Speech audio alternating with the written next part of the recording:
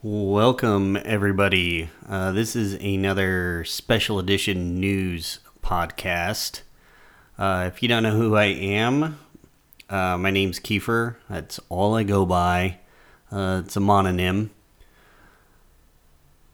And I've been doing this series on the coronavirus because information keeps coming out, and then with every wave of information, there's crazy rhetoric and all kinds of batshit crazy starts propagating on the web, whether it's Reddit or podcasts or whatever.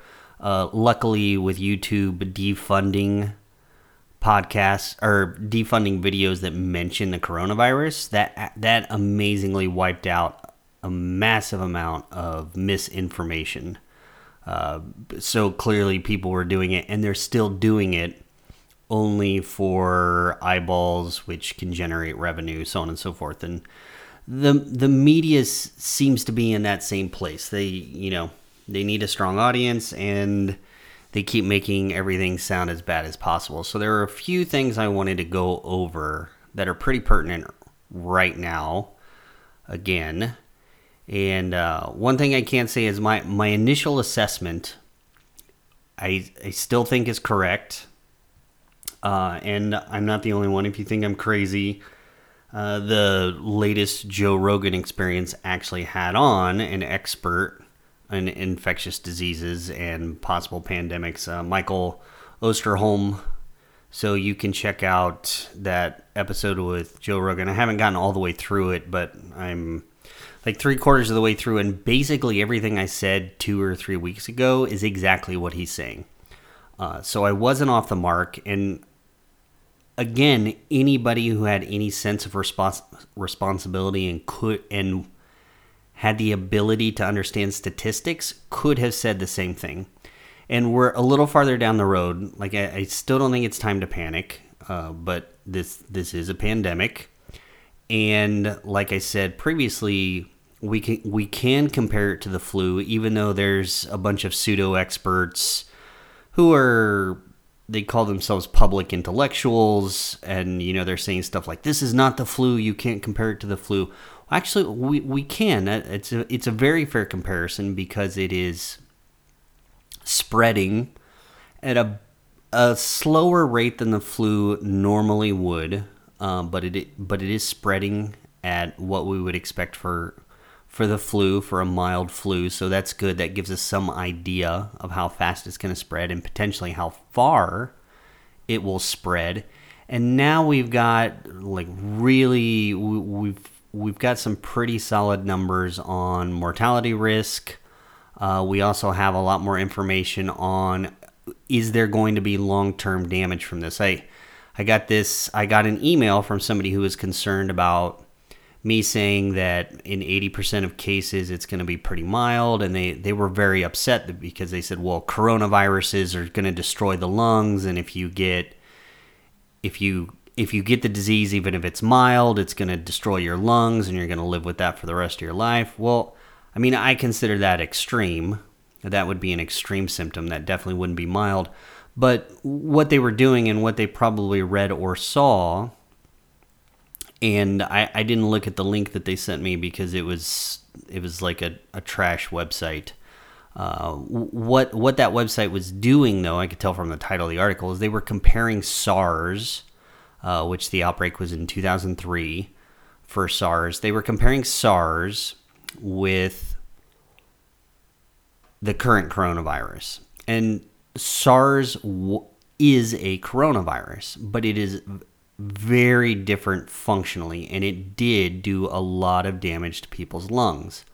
We know this current coronavirus, even the drastic cases, so people get really sick and require hospitalization but recover, we're not seeing lung damage at the moment. So again, even in the critical patients, they're not going to have long-term lung damage that we can see. Nothing like SARS. So in the mild cases, we're not seeing any damage whatsoever. So, even that kind of misinformation can really scare people. I mean, literally the majority of people, 83% of people who get this, it's going to be very mild. Mild to the point that, that's what makes it so dangerous. It's mild to the point that you might not know what you have, and you feel well enough that you continue to spread this throughout the community, and you don't do anything to isolate yourself or whatever. That's why I said in this time, and during any flu season, that should be the default behavior. If you feel sick, you should stay home.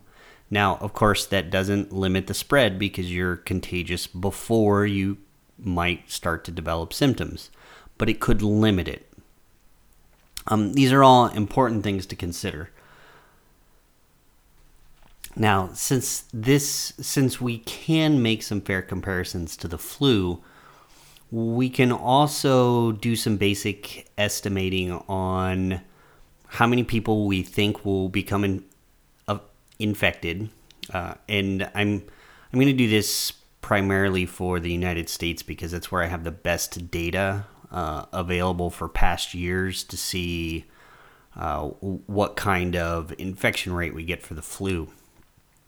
And especially one thing nice about it is I have infection rates for years where they completely missed on the correct flu vaccine. So that kind of gives an outer reach of like how bad infection rates can be.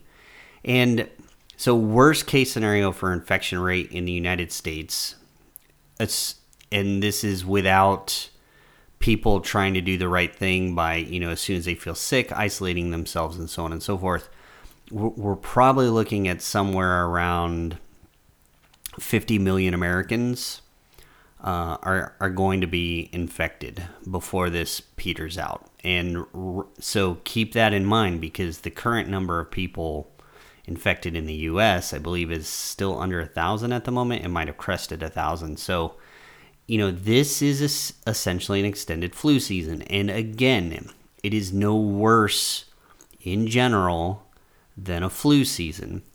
But we are looking at mixed mortality rates. So what's really going to affect the mortality rate in the United States in particular, and in any country, is going to be the population's most infected. Not affected, but infected. So again, Dr. Osterholm said identically what I said. I said that in the previous podcast, I said I expected the mortality rate to be slightly higher overall in the United States because so many people are sick with some sort of comorbidity. There's some kind of other metabolic disease going on which increases the risk. So and don't be terrified by these numbers, and I'll put these numbers in perspective. So at the current average mortality rate that we're looking at, and a guess at how many people are going to be infected in the United States, we're going to expect somewhere between, best case scenario, 80,000 deaths are going to be likely from this outbreak in the United States. And on the really far outside estimate, which this would be that the current max mortality rate, average mortality rate is going to hold, we're looking at possibly 400,000 deaths. And this is just in the United States due to this coronavirus outbreak. And this doesn't include all the complicating deaths that can occur because supply chains have been cut off. Medications may not be available for people who need them. Things like that. So, I mean, these are obviously terrible numbers. But we have to put them in perspective. So in the best case scenario, on average every year, 40,000 people die from the flu. Last year, 61,000 people died. So these kind of infectious pandemics, which a flu basically is every year in the United States, we usually do see a significant loss of life, and it's tragic. And we're going to see that also with this coronavirus. Now, I hope beyond hope that there's some way to get this under control, and with people being cognizant of the fact that they might be contagious, staying at home can limit the spread.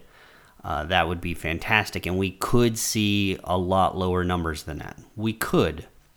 Well, I just want to try to give realistic expectations. And again, this is going to really depend on who gets hit with this infection. If mostly younger, healthy people who are out and about catch the virus, then we're not going to see numbers like that.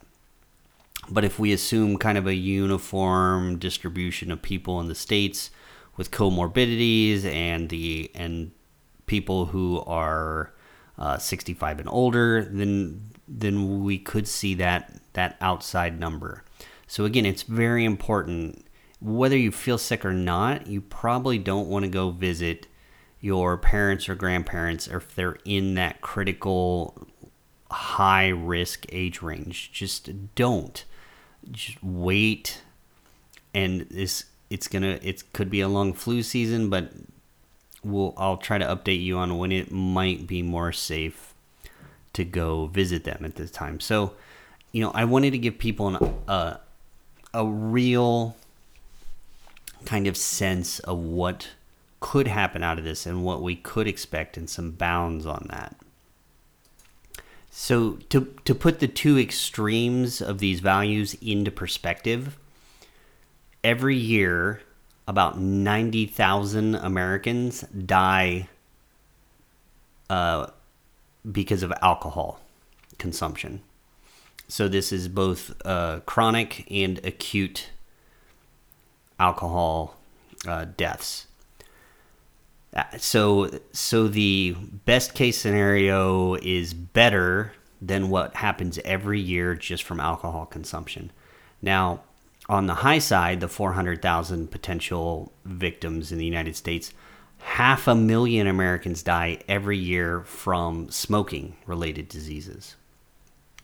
So it gives you an idea of the scale of what this coronavirus is on, and also how it's being built up as this huge world-altering event when, smoking is much worse. But again, we don't hear about those deaths.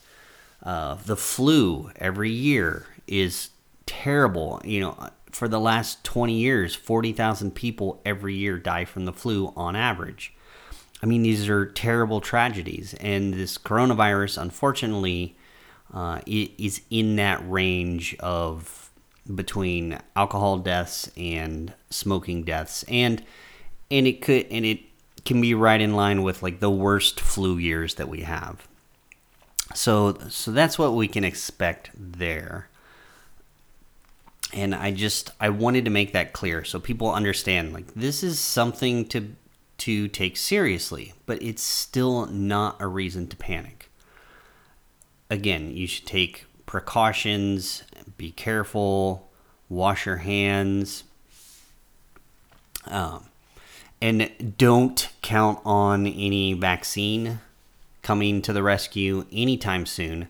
And even that estimate of a year to a year and a half, I think is probably not going to be viable either, and I'll discuss that in a minute. And it's not because I'm against vaccines. To be very clear, childhood vaccines, like, every kid should get those that can. Some people have some children have compromised immune systems and can't. Otherwise, they absolutely should. The whole theory that all these diseases disappeared because sanitation got so much better and so on and so forth, well, that's been disproven because so many people decided not to vaccinate that we had a whole flurry of new deaths from measles and pertussis and all these things that were almost wiped out. Measles was wiped out in the U.S. until the anti-vaxxers came along. So I'm not anti-vaccine, but there's a reason you shouldn't hope for a coronavirus vaccine anytime soon, which I'll get into. But I also want to talk about some of the... I thought it was funny because this was on Joe Rogan's podcast, and somebody asked me this question a couple days ago, or maybe it was yesterday, about sauna, and if being in the sauna, if that was okay or not. And I didn't understand what they were getting at until they followed up, and I actually looked up research on like why is it that the flu and these things tend to get their first initial hold in cool weather, in cold weather. And there's like they don't really know, but this group had actually put together a really good theory, and they were able to test their theory. And it turns out that the cold air, the over-oxygenation that you get in cold winter months, actually makes the lungs more susceptible to these viruses taking root. And because cold air holds more oxygen. And that's what happens. So in the threshold seems to be about 20 degrees Celsius, or that's about 65 degrees Fahrenheit. So when you're above the 65 degree mark, it's much more difficult for these viruses to take hold in your lungs, which is where most of them take hold. So being in the sauna, if you're not sick, you can't catch it if you're in the sauna. And if you go into the sauna with somebody who might be infected that you don't know that they are, you're likely not going to catch it from them in the sauna. So that's fine. If you are having lung issues, then I would recommend a dry sauna and not a wet sauna that could stress your breathing in that situation. So saunas are totally fine, but they're not going to kill the coronavirus. They're not going to kill a flu. That's all garbage. I didn't realize that's what they were asking at first, so I was just giving them the facts on, if you can get in the sauna with somebody that has the coronavirus and you're not going to get it. And, that's something else possibly to keep in mind. If you can keep your house warmer than, say, 75 degrees Fahrenheit, I still think in Fahrenheit most of the time. So at least in your household, you have a less likely chance of spreading it and catching it for your other family members. So we'll get the sauna myth off the table. It's just so ridiculous. I think that's why I didn't even conceive of the fact that somebody was suggesting that it could kill the coronavirus. And I've also noticed that some of the public health messaging is being very misleading, and I think it's being misleading to help and try to calm people down.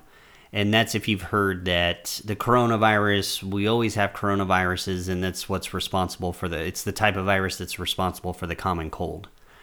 And I think that's being said to make you feel better that it's not a serious disease. Now, and you might have also heard the phrase novel coronavirus. And what they mean by novel is it's just a new one that's jumped to humans. They shouldn't be using that. They should keep on track with like COVID-19, or if they want to give the full name of the virus strain.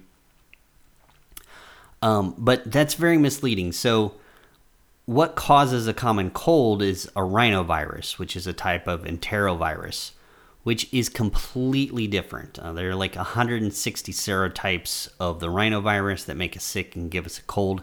And over 80% of all colds are caused by rhinoviruses. Only a small fraction, so about 10% of what we perceive of as a cold symptoms are caused by mild coronaviruses that have been in human populations for a long time.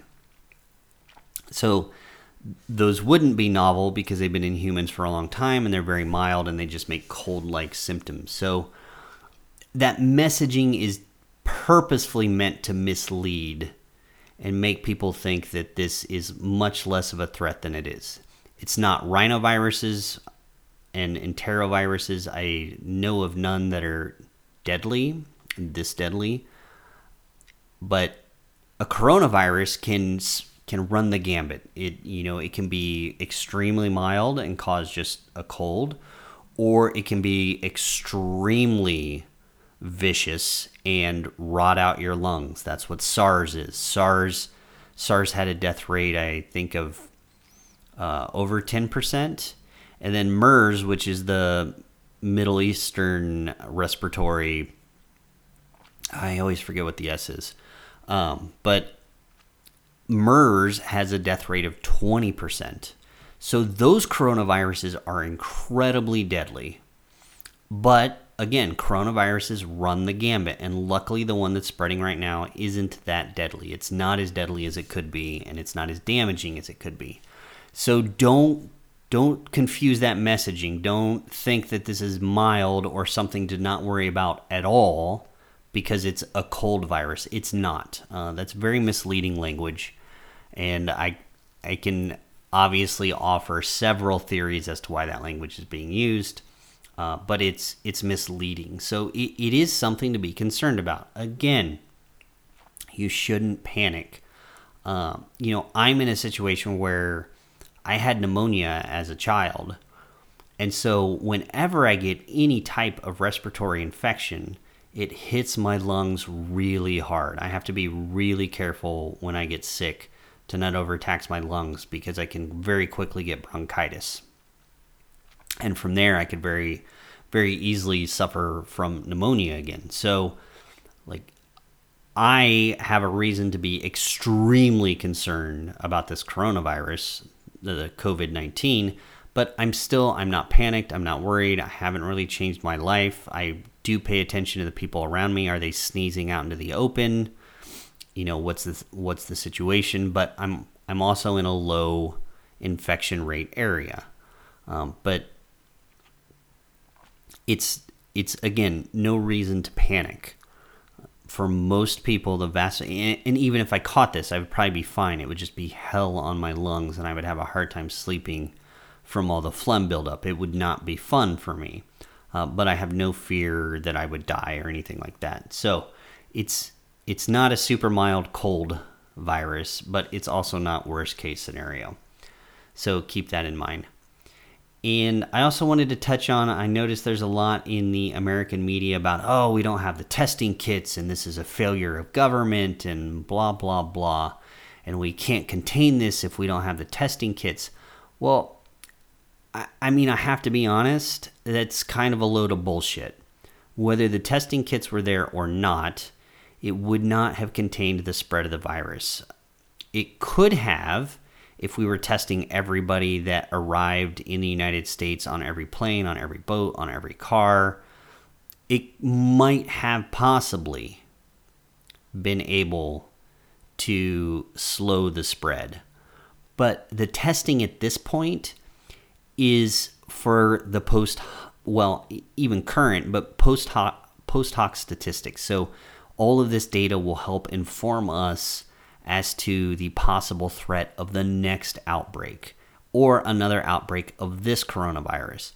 Getting tested, the only way it could stop or slow down the rate of spread, even if we'd had it a month ago, the only way that would have been possible is if we tested everybody. Literally everybody. So we knew who had it exactly, and we quarantined them right away. That's never going to happen. Because if you get this virus and it's mild, you don't know if it's a cold, you don't know if it's a mild flu, you don't know if it's the coronavirus, but you should stay home. There's no reason to go to the hospital unless you really feel a need to get tested. And then on top of that, if it is severe, you know pretty quickly you have difficulty breathing, then that's when you go to the doctor, and that's when the testing becomes important so the right treatment can be given. So all of this media backlash that the government's ill-prepared, let me be clear, we are incredibly ill-prepared for this kind of event. But not having the testing kits was not a make or break situation. It wouldn't have stopped the coronavirus from being in the United States, and it wouldn't stop the coronavirus from spreading something similar to the flu. Now, I hope people self-isolate if they are sick at all or they think they've had any exposure. That will help more than anything else. The testing kits would not do, pardon my language, wouldn't do shit in that situation. The only thing that can slow down or stop the spread of the coronavirus is a certain level of individual culpability for monitoring yourself or your friends or your possible exposure and self-isolating. That's it. The test would make no difference. The test will give us really important statistical information, both current and in the future. But again, it wouldn't make a huge difference. What it would do is change the numbers quickly, because Americans, I know, are terrified, and I also know that now European populations are terrified, which is the British press is partially responsible for that, and I'll get to that in a minute. But what it would do is make the numbers jump really fast, because we would be able to identify everybody who came in who did have the coronavirus. And it's not that it became more infectious, it's just that suddenly we know more people had it because we had more tests. So, again, it's very important for the epidemiology of this pandemic, but as far as your health and your safety and limiting the spread, those testing kits don't mean crap. I mean, let's just be honest. So if you go in and you're sick and you can't get tested, and you have some severe lung problems, there are still very basic things that they're going to have to do to treat you. And they might not even have on hand any other treatment options anyway. So it's not this huge critical issue that it's being made out to be. Media has gotten so polarized, it's ridiculous, and they're willing to screw with people's sense of well-being and their sense of safety just to make a point. In this administration, which is Republican, you see a large chunk of the more liberal-leaning media, and believe me, I am not against liberal media or conservative media, but it's just like when Obama was president, the conservative media was very harsh on him continuously for everything. Well, now the tables have turned, and now the left-leaning media is incredibly harsh on the Republican administration for everything, and they're trying to turn everything into a terrifying issue. That's incredibly irresponsible when both sides do it. And because it's so polarized, both sides are being incredibly irresponsible on both extremes. You have one side scaring the shit out of people. You have the other side saying, "Oh no, this is absolutely nothing to worry about. It's the cold. You're fine. Don't worry about it. Go back to work. Spread it to all your friends. Who cares if you kill a couple dozen people accidentally because of that, and because you went to visit your grandparents in their retirement home." So both of those positions are incredibly irresponsible. That covers a lot of the stuff in the media right now that could be confusing or could be causing you angst that shouldn't be. And the next big one, and the one that's really spread angst across Europe, and I'm sure I've seen it several times in the U.S. news cycle, is what's going on in Italy. So Italy went from quarantining just the northern part of the country to the entire country. The entire country of Italy right now is quarantined. So, you can't get flights in or out, you can't cross borders, and they've seen big jumps in the number of cases. But again, that was because of testing. They were able to test more people, especially now that this quarantine is going on, so they just now can confirm more cases of the coronavirus. It's a significant number. I forget what the number is. When I last checked, they're probably at I don't know. Actually, I don't remember what it was the last time I checked. They could be up to 10,000 cases at this point. But another thing that is terrifying Europe, and the British media is really harping on this. Every article out of the British media, every news program that I've seen out of the UK is calling this the death virus. I mean, it sounds horrible, and that's because Italy currently has a higher average mortality rate than we've seen almost anywhere else. And of course, that's like, oh my gosh, it became more deadly from wherever the original source was. And it's mutating or something or other. But that's just not the case.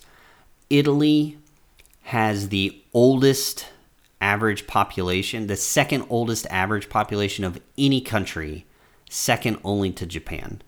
So a much larger proportion of Italy's population is in the high risk category. That's why we're seeing in Italy specifically, we're seeing a higher average mortality rate, because there's a larger percentage of the population is in the very high risk category. Now, remember, if you're 70 or older, there's a 1 in 4 chance that you'll die if you catch the virus. It's deadly serious in that population.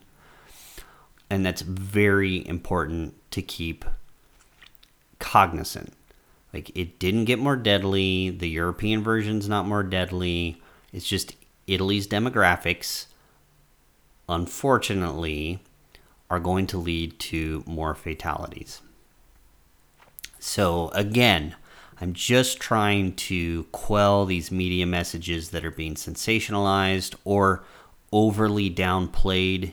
Either of those, they're not indicative of reality.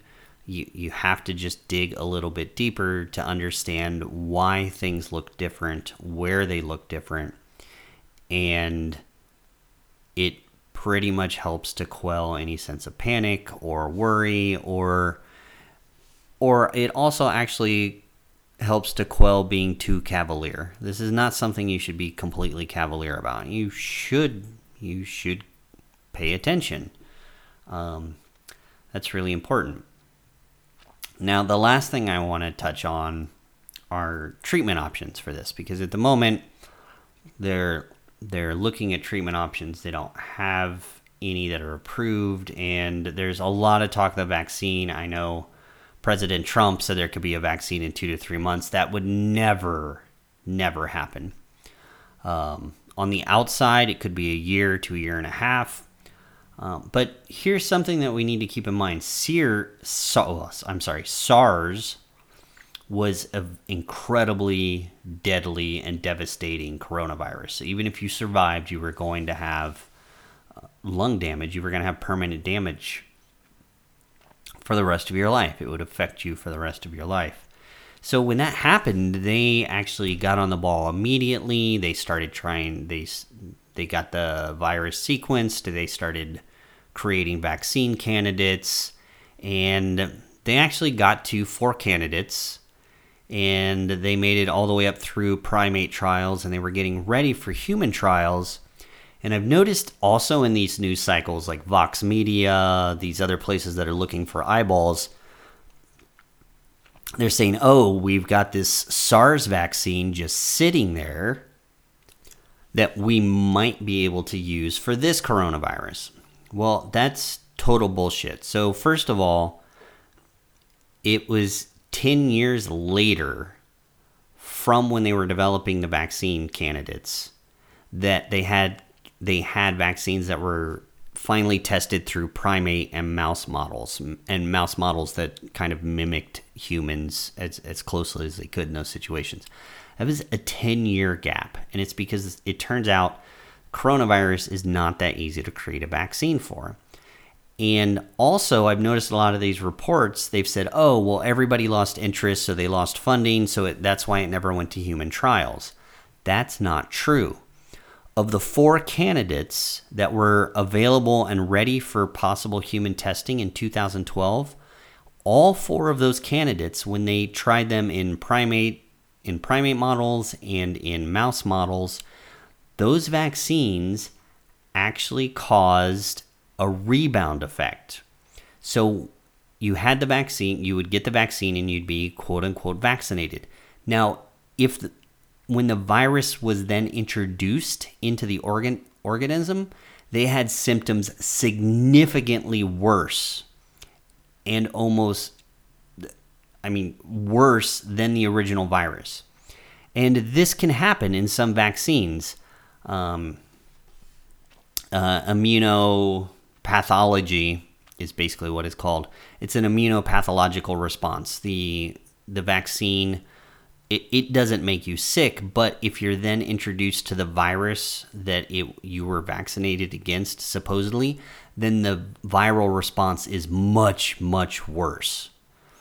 All 4 candidates demonstrated that. So they were all basically shelved for human trials. And there were no more outbreak of SARS. So that 10-year stretch resulted in 4 vaccine candidates, all of which had a high chance of making somebody who was vaccinated with them, it would have made SARS more deadly for those people. So these weren't just shelved because everybody lost interest, but that case is trying to be pitched now for one, again, to make it newsworthy. It's more newsworthy to say, oh, well, we had these 4 vaccines, we just ran out of money, so we didn't test them. That's not at all what happened. The vaccines were not viable. And again, like viruses in general, there's 2 types of viruses. There's DNA viruses, and those are very long lasting, and they're also often hard to combat. So HIV is a DNA virus. Hepatitis is a DNA virus. And those are usually long-lasting infections that stay in the body for a long time. Herpes is a DNA virus. It stays in the body for a long, long time, and it can stay active in the body for a long, long time. Now, on the flip side, you have RNA viruses, and that covers enteroviruses, so like the rhinovirus, the common cold. Coronaviruses are RNA viruses. Flu viruses are RNA viruses. Ebola is an RNA virus. And they're particularly difficult to have any type of long-term vaccine for, or even potentially a short-term vaccine. Like even the flu vaccine isn't that great. And that's why I always hedge on like other vaccines, like proven beyond reasonable doubt. Flu, I mean, a lot of people get the flu vaccine and still get the flu, and supposedly it makes it more mild. Like I said, the evidence from before, when hardly anybody ever got vaccinated, to now when 75% of the U.S. population gets vaccinated, like none of the statistics have changed. So it just, what that says to me is there needs to be way more research. And what it also says is that RNA viruses are fundamentally difficult to create vaccines for. And odds are, even if we get a vaccine for this coronavirus, if we do manage to create one that works on this version, it's an RNA virus. RNA viruses mutate very quickly. That's why coronaviruses jump species so well. They're an RNA virus. So as they move from species to species, the versions that can hold in a new species are the versions that had a greater potential for mutation. That means it's easier for them to jump to the next species as well. So RNA viruses are really hard to make vaccines for. And I would not hold my breath for a viable COVID-19 vaccine. Like I said, SARS, 10-year project. At the end of that, 4 candidates, and they all would have made you more likely to die from SARS. And MERS, which is more deadly, that's the Middle Eastern respiratory infection that caused by a different type of coronavirus, like they've got no vaccine for whatsoever. They haven't been able to develop one. So, I wouldn't put any eggs in that basket at all. But what we do have are antivirals, which can block the replication of the viruses. And these, I guarantee, these will be the future of how we fight these pandemics. The vaccines are always going to be too far behind the curve, because when a new virus jumps, we need at least a year and a half, 2 years, if everything goes right, to get a vaccine. And, that just doesn't happen that often. I mean, SARS is a very good example of that. 10 years down the tubes for 4 candidates that just would kill people faster. I don't think that's what you want to come out of your vaccine program. And it's gonna cost a ton of money to develop these vaccines. And right now you should really care about how this emergency $8 billion fund package for fighting the coronavirus is going to be spent, because a lot of it is going to go towards vaccine production. A vaccine that, even if everything goes right, might not be good.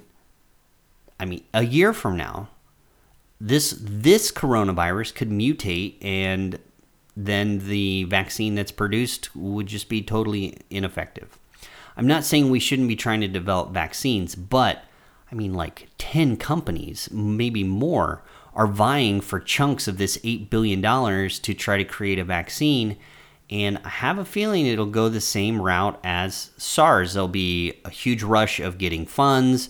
They'll spend some of it for development, and then everybody will forget about COVID-19. And like suddenly, the vast majority of those initial vaccines will go nowhere, but the money won't come back. And that's your money. In the United States, that is your money. That's taxpayer money that's being spent for this. Now, what would make way more sense is the antivirals, and one of the promising ones right now is remdesivir. I've heard it pronounced different ways, remdesivir, so you can add your accents to the syllables however you like. But in this case, it's more expensive, and I have a feeling I don't know if that is production cost or profit margin cost. I honestly don't know. But here's an interesting statistic for you. So let's say we waste billions of dollars trying to develop a vaccine that could realistically be completely useless. So we could spend billions of dollars doing that. Or these antivirals are in trial. Or we could work on developing antivirals that limit the infection rate of several different kinds of viruses. So if remdesivir works well against this coronavirus, it will work well against all coronaviruses. So that means SARS, that means MERS, that means COVID-19, that means whatever next one comes out. It's going to have a very high probability of being an effective treatment once you've caught it. So let's say in this situation, COVID-19, and if we look at how many people will likely get infected in the United States, about 50 million, and you look at how many of those cases are going to be severe, that actually knocks it down to about 3.5 million people. And even at the cost of $100 a dose, there's enough money. Oh, wait. Yeah, that's about right. Those numbers are about right. There's enough money from that $8 billion. So just going off of these current statistics, to give every single one of the critical patients of that 50 million who get infected, to have each of them covered with these antivirals. So just having these antivirals on the shelf and handing them out as needed would only cost a total of $3 billion. End of story. So the future of preparing for these pandemics, particularly coronavirus pandemics, the future of preparing for that is going to be stockpiling these antivirals and making sure that we're prepared with enough for predictive infection rates. And the good news is usually the more deadly a virus is, the less it spreads. So, for example, Ebola kills you pretty quick, and it's a 90% death rate. That prevents it from spreading over wide areas. I mean, you just die too fast. You get sick too fast, so you can't spread it. SARS, again, like short curve, very deadly. You don't get a chance to spread it. Now, this COVID-19 is right in the sweet spot. It's not deadly to most people. You will have it for several days before you feel anything. And for most people, when they get sick, they won't even know it's this this virus that's deadly to people 70 years and older, or people who have high blood pressure or diabetes. They just won't know. So this virus is in the sweet spot of the pandemic profile. And luckily, those kind of sweet spot viruses are not the most deadly. So we could make a reasonable estimate of how many antivirals we need on hand for the next coronavirus, and we're developing antivirals for all of these different RNA viruses. And there's been some promising new research on potential antivirals that would be feasible for every virus, because of there's a certain part of our DNA that the viral RNA has to hijack to get reproduced, and we can turn that. We found some substances, some antivirals that can actually turn that off in humans for a little while, which means the virus could not spread within the body. So I think that's the future of how we need to prepare for these pandemics. And it's conversations like this, and I've spent a lot of time over the last few days like looking at this and looking at what's viable and trying to understand our vaccines. The way to go is that $8 billion is a large chunk of it going to get thrown away for no return. I'm very concerned about those things because the healthcare system in the United States is like a disaster, and this just adds to the disaster.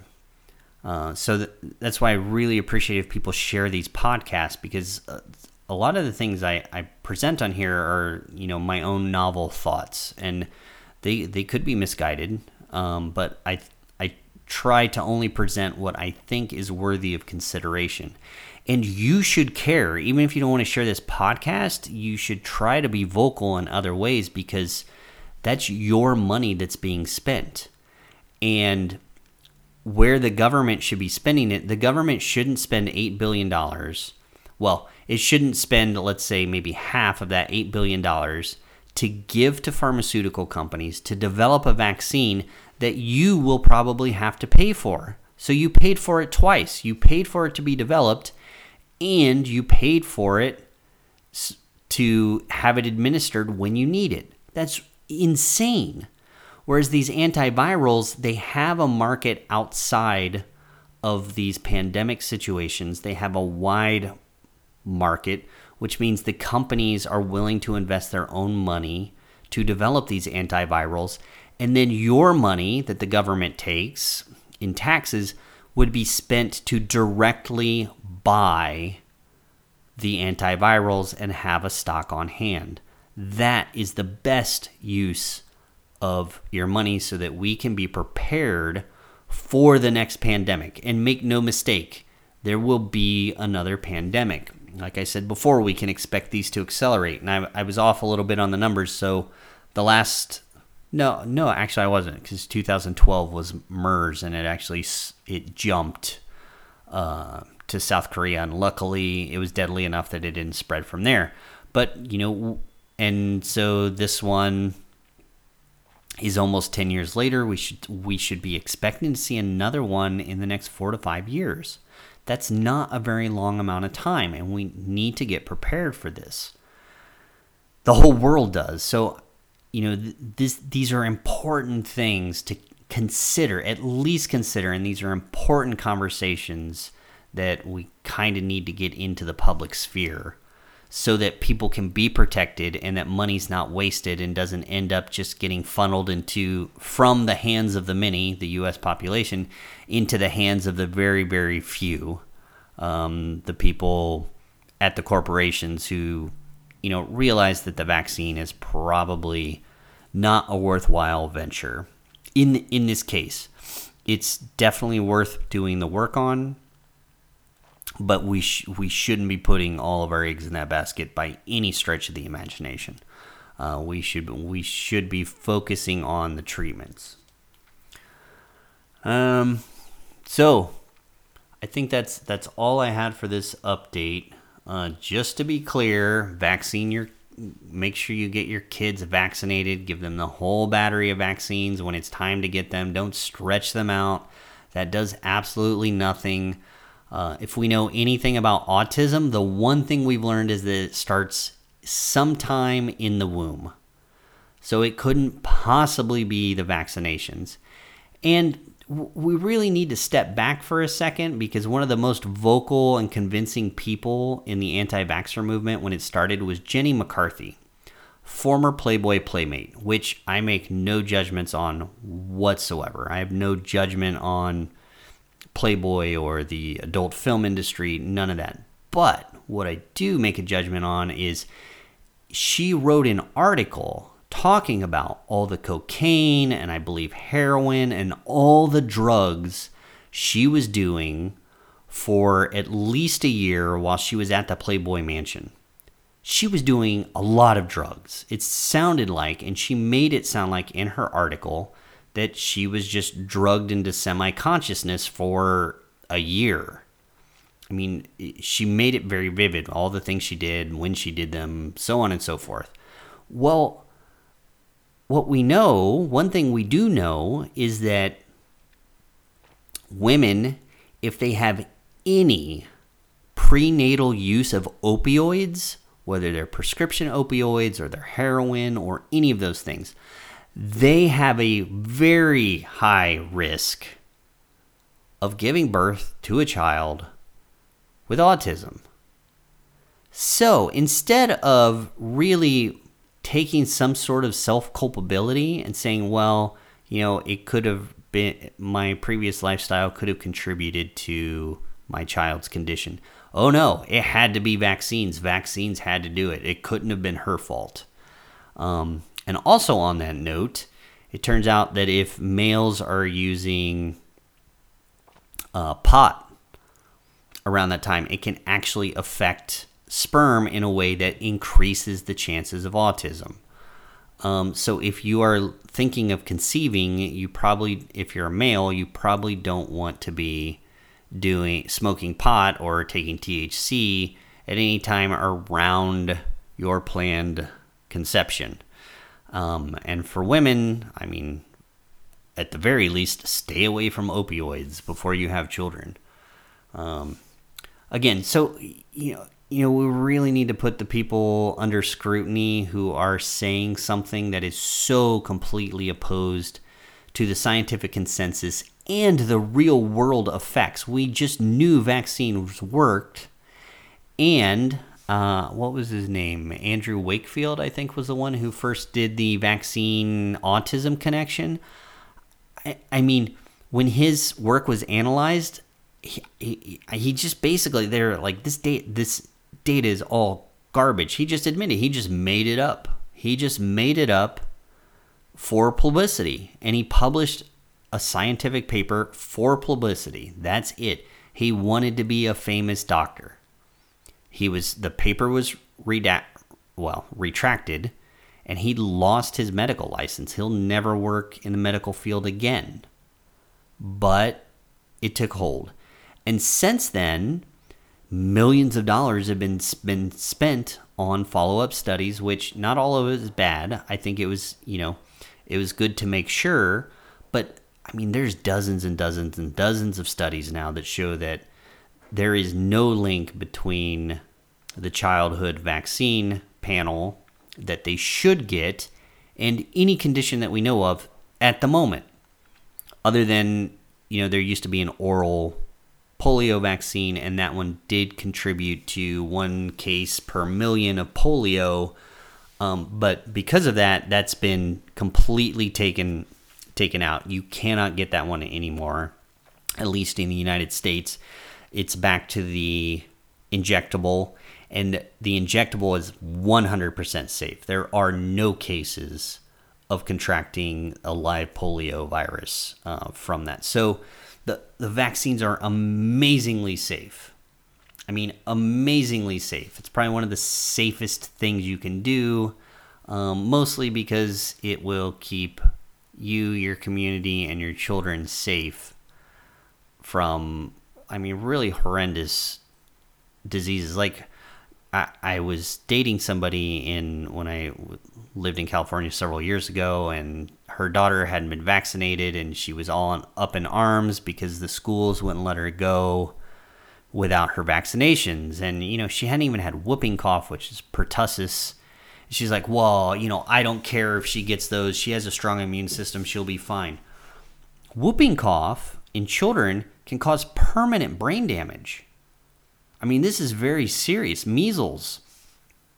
Also, permanent brain damage. Yeah, they might recover, but you're running a high risk of giving your child lifelong problems, even if they survive. Is it worth that? Just to believe in some fairy tale that there's no evidence for, just to believe Jenny McCarthy and the other doctors that started writing books to cash in on her celebrity, which is all she was leveraging. She was just leveraging her celebrity to get on talk shows, to blame anything but her lifestyle, which was the highest probability cause of her child's autism. So anyway, that's my rant on vaccines. People wanted me to talk about them. And I said, I know about that a little more intimately than most people will, and that's because here in Serbia, some of the vaccination rates, there's been an anti-vaxxer movement amongst celebrities here that's filtered down into the population, and some of their vaccination rates are terrible. It's like 50%. So they have no herd immunity against a lot of these just really common diseases, measles, pertussis, whatever.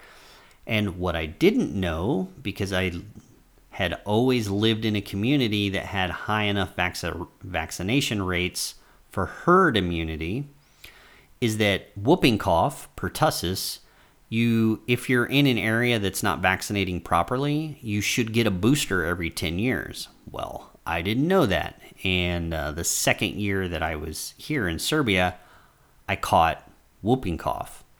And it was one of the most miserable experiences of my life.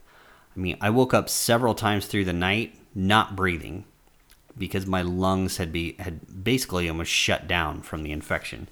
And, I woke up, I had inhalers on hand to get my lungs opened back up. It was a terrifying experience as an adult. As a child, I would have suffered amazingly long-term repercussions from that infection. And again, it was probably worse for me because of my past history with pneumonia. That was scary. And that was 2 weeks of that, waking up in the middle of the night, multiple times per night usually, not breathing. It was terrifying. All because some celebrities here jumped on the anti-vaccine bandwagon. So these are the things that can happen if you neglect the glaringly massive bodies of proven science. Now, again, some things are speculative, but vaccinations are not. They are absolutely not. And notice I'm being very careful. I made my case for why I'm not sure about the flu vaccine, but very specifically the flu vaccine. And I also made my case for why I have little confidence that there will ever be a coronavirus vaccine. There could be. I have little confidence at this moment in time based on past efforts to create any kind of coronavirus vaccine. And the cold is a good example. They've been trying to develop a vaccine for the common cold since 1953. Yeah, we haven't gotten anywhere on that one. And it's because it's an RNA virus that has mutated so many times. Like I said, there's 160 serotypes. All right, I think that finishes up my rant. I hope everybody finds this helpful. Hopefully this is the last one I can do, or that I'll need to do for a while. This clears up tons of information, and it kind of paints a roadmap for you of when you hear this sensational stuff, there's probably underlying information that brings it back around to reality. And the reality is this is something to be concerned about. It's not going to alter life as we know it. We'll get through it. Most people will not even notice this pandemic, other than the societal changes that might take place, like restaurants being closed and flights being canceled, things like that. But if you found this useful and you're hearing this and you are not on any of my email lists, like, feel free to sign up. Go to body.io. Super simple, and down on the left-hand side, there's a little pop-up where you can enter your email if you want. But otherwise, I encourage you to share this information, hopefully keep people grounded and not panicky, and also not too cavalier about this whole situation. And, it'll be several months before it finally plays out. That's just the way it's going to be. But again, no reason to panic. Just be vigilant and think about others. If you feel sick or you could have possibly had exposure, stay away from retirement centers, assisted living centers. Absolutely stay away from those places. Like I said, in Seattle, a lot of the initial deaths in the United States were because it was introduced into an assisted living center, which is filled with a high risk population. So I think that's it. And I'm actually going to launch my new podcast name. I'm not going to announce the name until it launches, but all of the future podcasts will be under that moniker. And as always, feel free to ask any questions. You can find me on Twitter at DHKiefer, Kiefer. You can ask me questions on there about this. You can send them into support. And that's at body.qa is the page that goes directly to our support customer service center and support center. So you can go straight there and, ask any questions. And if it's something I need to answer directly, I'll try to. And if it's something really important, then I'll include it in a podcast so everybody can benefit. All right, until next time.